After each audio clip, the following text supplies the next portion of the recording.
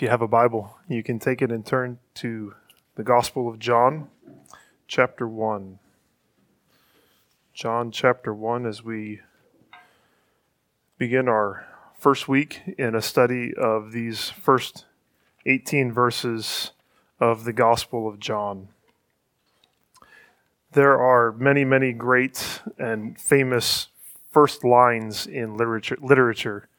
Some are very simple, like Herman Melville's Moby Dick, which begins with 3 words, "Call me Ishmael." It's a great first line. Some are a bit more involved, like Charles Dickens' A Tale of Two Cities. He writes, "It was the best of times, it was the worst of times. It was the age of wisdom, it was the age it was the age of wisdom, it was the age of foolishness. It was the epoch of belief, it was the epoch of incredulity. It was the season of light, it was the season of darkness, it was the spring of hope, it was the winter of despair." Some are funny, like C.S. Lewis's The Voyage of the Dawn Treader, which begins, There was a boy called Eustace Clarence Scrubb, and he almost deserved it." I like that. Some are a little bit more subtle in their humor. I think Jane Austen's trying to be funny in Pride and Prejudice when she writes, "It is a truth universally acknowledged that a single man in possession of a good fortune must be in want of a wife." And one of my favorites is Frederick Buechner in Godric. He writes, 5 friends I had, and 2 of them snakes," which they end up being actual snakes in the book, if you ever read it. But and if you want to read A Christmas Carol this December, or even if you just go to the play, the first lines of that story are great too, right? It begins, "Marley was dead to begin with. There's no doubt whatever about that." An opening sentence of a story of literature can do a lot to set the tone for a book, and these are all wonderful opening sentences. But here in John 1:1, we have one of the greatest first lines in all of literature. It's a first line that is breathtaking, and it sets the tone for this first paragraph that is so dense and thickly packed with truth, and it sets the tone then for the rest of the Gospel of John. These 18 verses communicate more deep truths in a limited amount of words than books that are filled with hundreds of pages and thousands of words. And so it's good. It's good for us to pause and to slowly walk through this inexhaustible portion of God's Word in the coming weeks, not only because it's so beautiful and because it's so deep, but because unlike any of those other books that I previously mentioned, these words are the very revelation of God to us. And so it's good to pause and to meditate and to think on them. I would also say, as we begin this sort of 4-week study, that the depth and the denseness of these verses make them ideal to memorize. One of the key motivations to memorize is not so that you can show off and show how much you've memorized. One of the key motivations for memorizing Scripture is meditation, so that you can meditate on God's Word. And these words need to be meditated on and mulled over. And the blessing of having God's Word hidden in our hearts and in our minds is that we're then able to chew on them whenever and wherever we are. So you might choose a few key verses in this passage. You might decide that in these days leading up to Christmas, you're going to tackle all 18 verses, so that as you go about your Christmas festivities, as you stand in line at Kohl's, or as you sit in traffic on Shelbyville Road, or do whatever else you might be doing, you can meditate on the deep meaning of the incarnation of Jesus Christ in those moments. So I commend to you the memorization of John 1 to 18, all or any portion of it. But for now, let's just begin by reading it. We'll focus on verses 1 through 5 this afternoon, but I want to read the entire prologue of the Gospel of John, verses 1 through 18. God's Word says, "In the beginning was the Word, and the Word was with God, and the Word was God. He was in the beginning with God. All things were made through Him, and without Him was not anything made that was made. In Him was life, and the life was the light of men. The light shines in the darkness, and the darkness has not overcome it." There was a man sent from God whose name was John. He came as a witness to bear witness about the light, that all might believe through him. He was not the light, but he came to bear witness about the light. The true light, which gives light to everyone, was coming into the world. He was in the world, and the world was made through him, yet the world did not know him. He came to his own, and his own people did not receive him. But to all who did receive him, who believed in his name, he gave the right to become children of God, who were born not of blood, nor of the will of the flesh, nor of the will of man, but of God. And the Word became flesh and dwelt among us. And we have seen his glory, glory as of the only Son from the Father, full of grace and truth. John bore witness about him and cried out, "This was he of whom I said, 'He who comes after me ranks before me, because he was before me.' For from his fullness we have all received grace upon grace. For the law was given through Moses. Grace and truth came through Jesus Christ." No one has ever seen God, the only God who is at the Father's side. He has made him known. Look again at verses 1 through 5 with me. In the beginning was the Word, and the Word was with God, and the Word was God. He was in the beginning with God. All things were made through him, and without him was not anything made that was made. In him was life, and the life was the light of men. The light shines in the darkness, and the darkness has not overcome it.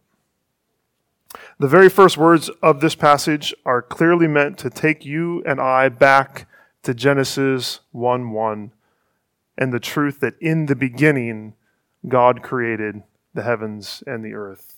John uses the words "in the beginning" on purpose to remind us of what happened in the beginning in Genesis 1:1. We're reminded of the time when there was nothing and how into that nothingness God spoke the world into existence. Genesis 1 tells us about the world that God created, but it also tells us about the God who created the world and the purpose for which he created it. And here in John 1, the focus is also on who God is, specifically who the Word is, and on why he was sent into the world. John doesn't start his gospel with simple truths. He uses very simple language, but the content is far from simple. Right away, we're taken deep into the nature of God, into the mysteries of the character of God, as John reveals who Jesus is and how God was working through him in the incarnation to bring light and life to a world that's been broken by sin. And in this, we're invited in this Christmas season to not simply envision a tiny baby in a manger, but we're invited to consider just who that baby was. Just what it took for God to send Jesus to save us. Just how and why he was going to accomplish the salvation of his chosen children. The focus of these first 5 verses is especially on who Jesus is. And this is what I think John wants us to see, that because of who he is, Jesus is the only one who can save us. That's our big idea for this afternoon. Because of who he is, Jesus is the only one who can save us. We know that from the moment of Adam and Eve's sin, and then the following promise of this one who would come and make all things right, who would crush the serpent's head, we know from that moment on the Jewish people were waiting for a Messiah. They were waiting for this promised seed of Abraham who would bring them the kind of satisfaction and freedom and joy that we read about in Psalm 107 last week. They were waiting for a king like King David, who would bring peace and prominence to them. And John reminds us that Jesus was and is the only Messiah for all people. Jesus is the only hope for the world. Because of who he is, Jesus is the only one who can save us, who can save anyone. So who is Jesus? Simple question, isn't it? But there's some deep answers to it. How does John describe this Savior, Jesus? That's the question we want to spend the rest of our time answering. Who is Jesus? And the first thing we see about Jesus is that he is the Word. Jesus is the Word. John opens his gospel by talking about the Word. In the beginning was the Word. And we rightly understand that he is talking about Jesus. But why does John use the word "word" to describe Jesus? What's the significance of calling Jesus the Word? In part, it communicates the order and the wisdom of God. We have Genesis 1 in our heads. John's put Genesis 1 in our heads on purpose. And we remember that there at the beginning, it was God's creative word that brought order into the chaos of the world. God spoke, and he made this world a place of order and of logic and of reason.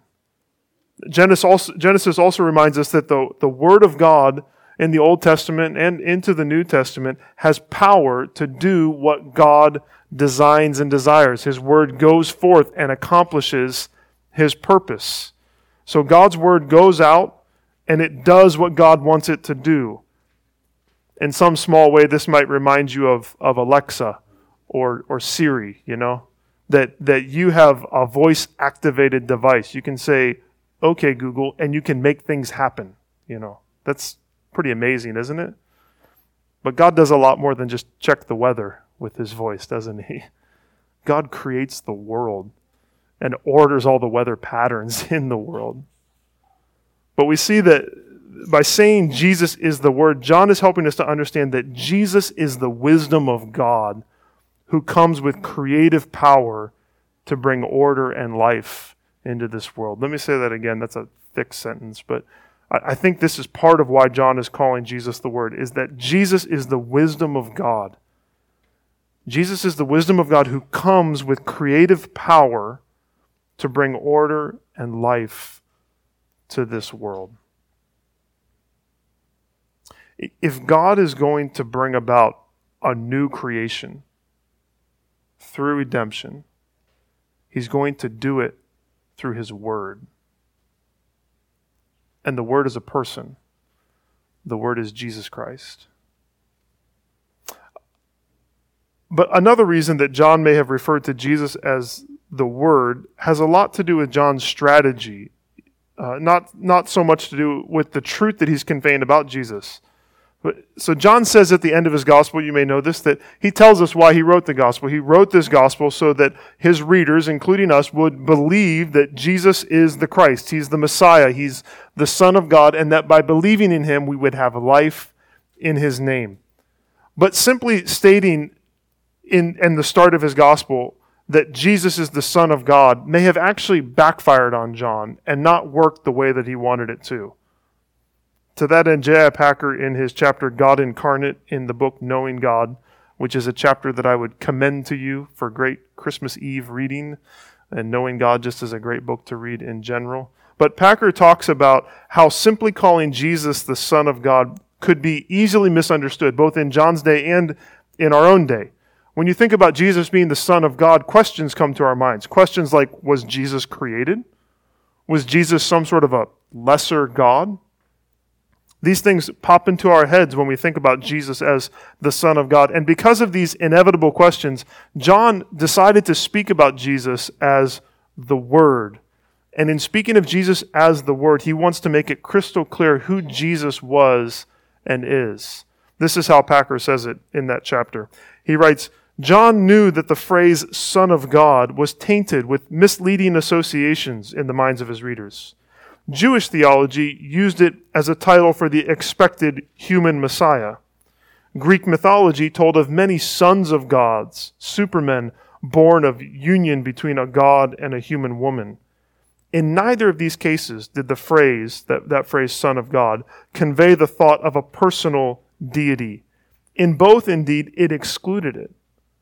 John wanted to make sure that when he wrote of Jesus as the Son of God, he would not be understood, that is, misunderstood, in such senses as these. He wanted to make it clear from the outset that the sonship which Jesus claimed and which Christians ascribed to him was precisely a matter of personal deity and nothing less. Hence this famous prologue. So John is writing so that we would believe that Jesus is the Christ, the Son of God, and that by believing we will find life in his name. And right from the beginning, he wants us to know that Jesus was not just some sort of lesser being, or that he was simply a great part of God's creation. John wants us to know that Jesus is God himself. And so he reveals him as the Word. But more specifically, he's not just the Word. Who is Jesus? He is the eternal Word. He's the eternal Word. We've seen that John 1:1 clearly echoes Genesis 1:1. And even though John's gospel was written long after Genesis, the Gospel of John goes back in time further than Genesis does. John takes us and he transports us to a time before time, a time before the creation of the world that's described in Genesis 1 and 2. If Genesis speaks of the beginning of the world, then John speaks of eternity past, which has no beginning, and he says that the Word was alive and well back then.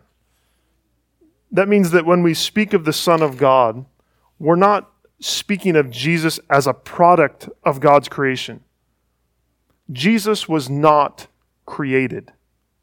For something to be created, you can think about creating something, there has to be a time when it didn't exist. So an artist creates when she paints and brings into being something that has never existed before.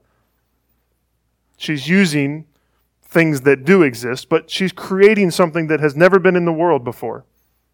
And so kids, some of you are drawing. You're creating. You're reflecting God's creative power. You're making something that has never been made before. That's what creation is. But Jesus, the Son, was not created in any sense of the word, because he was with God, we're told, in the beginning.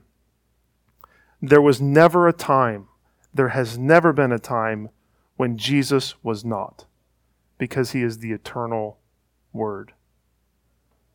So envision this if you can do it without your brain melting. Think about the time before time when the Father and the Son and the Spirit existed in perfect harmony and joy and community as they have always existed. It's a time that Jesus actually talks about in John 17:5. He says, he prays, "Now Father, glorify me in your own presence with the glory that I had with you before the world existed." And then later on in John 17:24, "Father, I desire that they also whom you have given me may be with me where I am, to see my glory that you have given me because you loved me before the foundation of the world." Jesus is the Word, and Jesus, the Word, shared then and shares now equal glory with the Father. He did so in eternity past, and he will do so for all eternity, because Jesus is the eternal Word. Jesus is not only the eternal Word, he is the divine Word. Divine, meaning that he is God. Verse 1 tells us that the Word was with God, and the Word was God. So not only was he with God, but he was God. And those two phrases are perfectly crafted to help us understand who God is. First, it's the fact that Jesus was with God. That tells us that he has always existed, but it also helps us to see that Jesus is distinct from God the Father. That while there is one true living God, he exists in three persons, and those persons are different from one another. If you are with someone, you are not that person, right? You're with them. You are associated with them. You're close to them. You're intertwined with them in some way, but you are not them, are you? You're someone different. You're with them. And yet also, while being distinct and different, the Father, the Son, and the Spirit are also equal to one another. And they have always coexisted as one. That's what John means when he says the Word was God. There's no good illustration for the Trinity, okay? But it reminded me of like a husband and wife. They are distinct persons, but they are one flesh. The persons in the Godhead are distinct, and yet they are one. So if you don't already have a headache from thinking about God's eternity, then my goal is to give you one by having you think about the Trinity. That the Father is equal to the Son, and the Son is equal to the Spirit, and the Spirit is equal to the Father in their divinity. But the Father is not the Son, and the Son is not the Father. And the Son is not the Spirit, and the Spirit is not the Son, and the Spirit is not the Father, and the Father is not the Spirit. They are distinct and different, and yet they are one. God is united and equal in his persons, but he is also distinct. There is only one God, but he exists in three persons.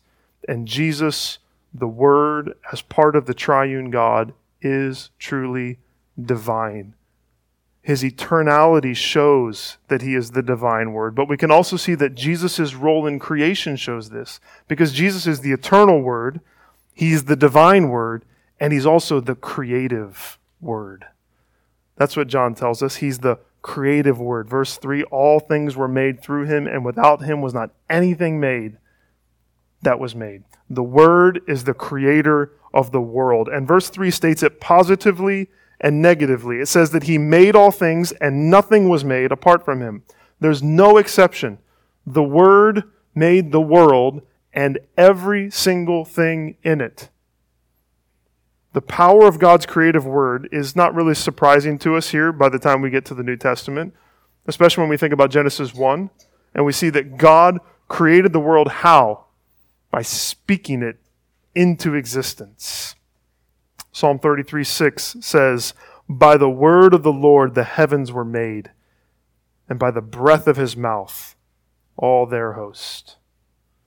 The Father always creates by the Word, by Jesus, in the power of the Spirit. The entire Trinity is at work in his creation.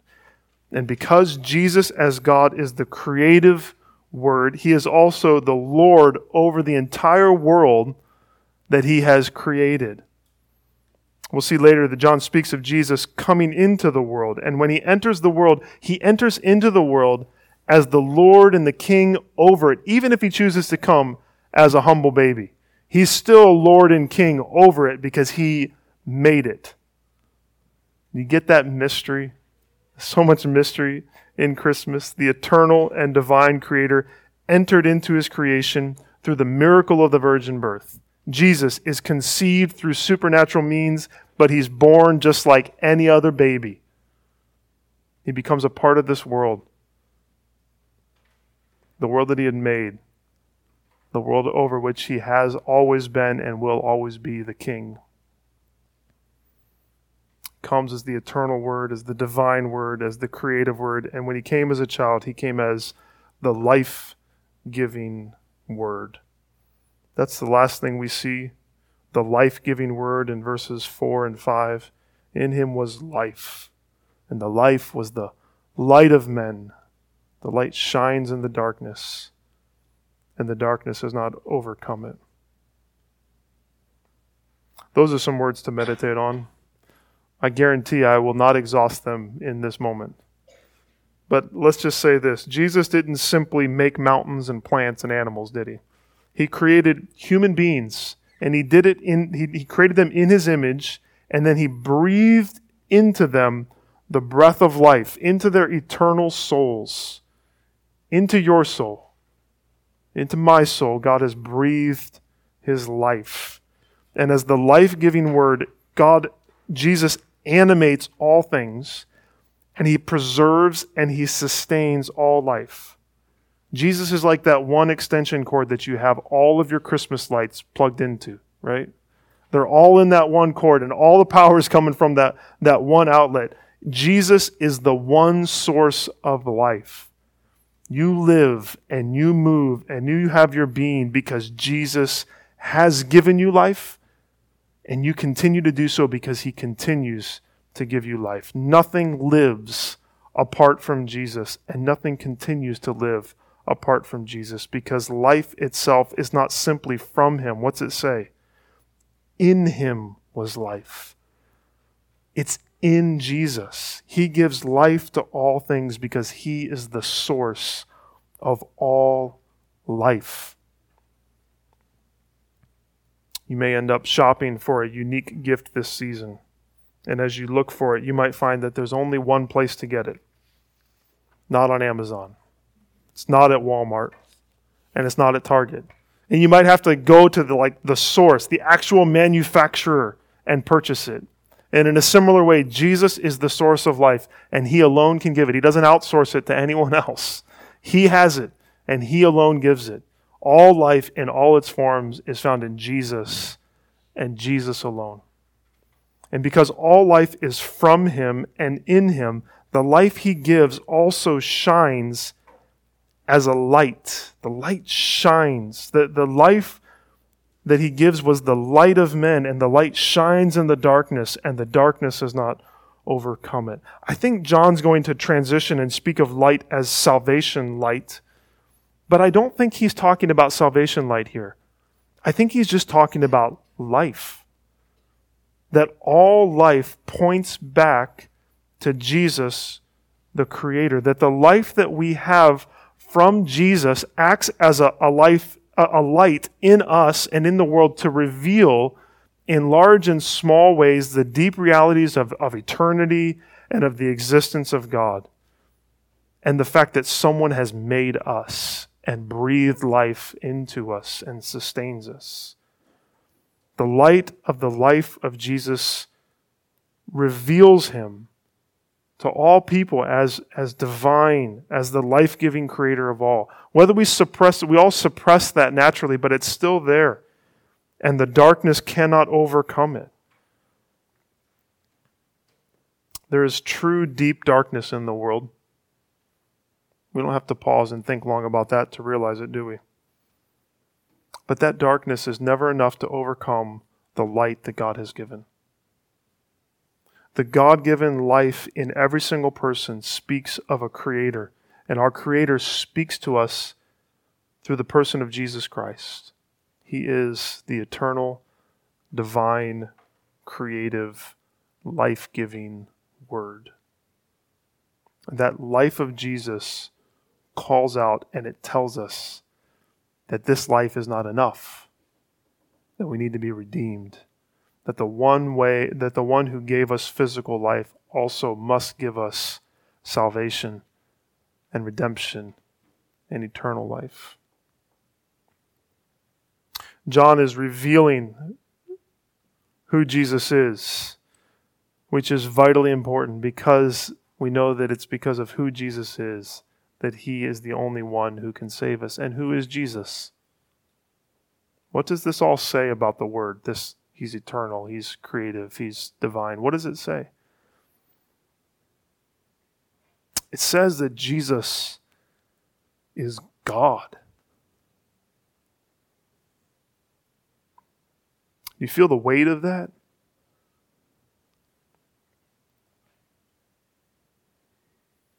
The Word, Jesus Christ, who came into the world to save us, is God Himself.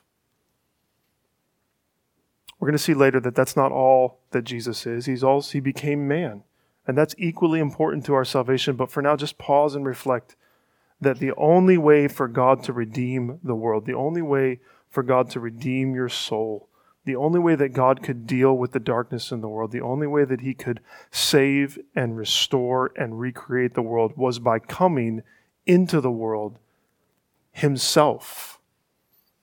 He doesn't send Jesus as someone lesser. Jesus comes and is God. The baby in the manger is God. And He has to be. There's no other way that God can save us from our sins. He has to come and save us Himself. The deity of Jesus, the fact that Jesus was and is and will always be God, is not a dry doctrinal statement, okay? This is massively important to what true Christianity is. And it's what makes Christianity different from everything else. It's the way you always know what a cult is, because they deny the deity of Jesus Christ, because that is what we have and that's all that we have. It's what makes Christianity unique in the world, because it means that God has come to earth to rescue us. It means that he's not asking us to find some way to climb up the mountain and get to him, right? It means that we don't have to build some ladder of good works to get ourselves back to God. What does it mean? It means that Jesus has come to earth to save us. It means that in Jesus coming to earth, he says, I'm not asking you to do anything. I am rescuing you. And that's good news. Because it's our only hope. Maybe you've come here today and you've never understood who Jesus really was. John wrote this. The reason John wrote this was so that you would understand who Jesus is, that you would know who he is, and that you would have certainty that he is God. And John wrote this so that you would not only know who he is, but that you would believe in him and find life in his name. Not physical life. That's a wonderful gift that Jesus has given to us all. He's breathed his breath into us. But eternal life. The life and the light of salvation. Because Jesus, the eternal Word and the source of all life, came to earth. Let me start that again. Jesus, the eternal Word, came to earth and died. That's a mystery. And he did it to pay the punishment that we earned because of our sin. Of course, he did not stay dead. He couldn't stay dead. Why? Because he was God. And he rose again so that he's not only the firstborn over all creation, as Paul writes, but he's also the firstborn from the dead. And he grants forgiveness and resurrection life to everyone who will repent and believe in who he is and in what he has done. If you've never bowed your knee to King Jesus, who is God, I invite you to believe in him and find true life. There is no other hope. What a wonderful thing that he just simply calls us to believe.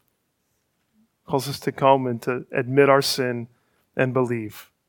He has come to rescue us. It's this work of salvation that we pause and we remember with the Lord's Supper as we take this together. We remember that God in Christ has come into the world that he created to save us.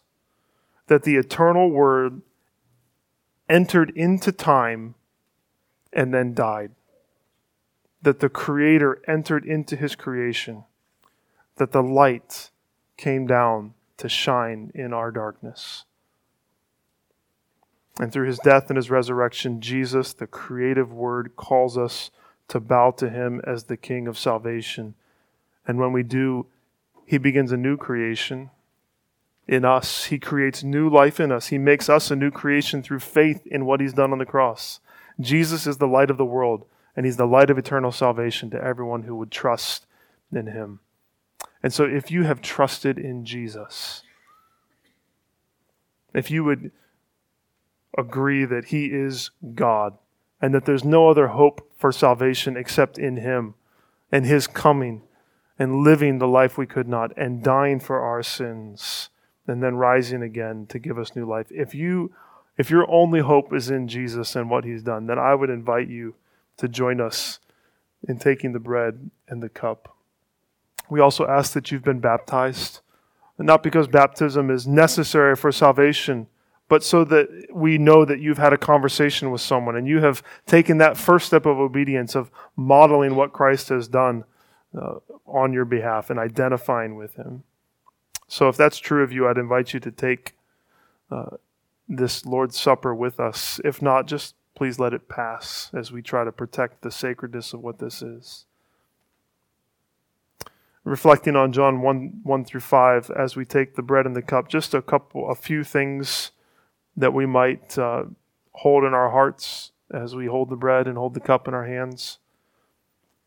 One would be just to announce to our own selves and our hearts, and even to one another in some unique way, that Jesus is God and that he has come to save us. That as we hold the bread and the cup, we remember who Jesus was. He was God. And the reason he became flesh was to save us. A second thing would be to worship him as God. to humble our hearts before him, to not just announce it and acknowledge it, but to have a deep reverence for who he is as the Redeemer. And then maybe to submit to him as Lord in Christ, to recognize what he has done and that he calls us to walk with and to follow him, and that we would realize that he's the Lord of creation, but he's also the Lord of salvation. And if we've believed in him, he's the Lord over our souls, and we owe him our allegiance.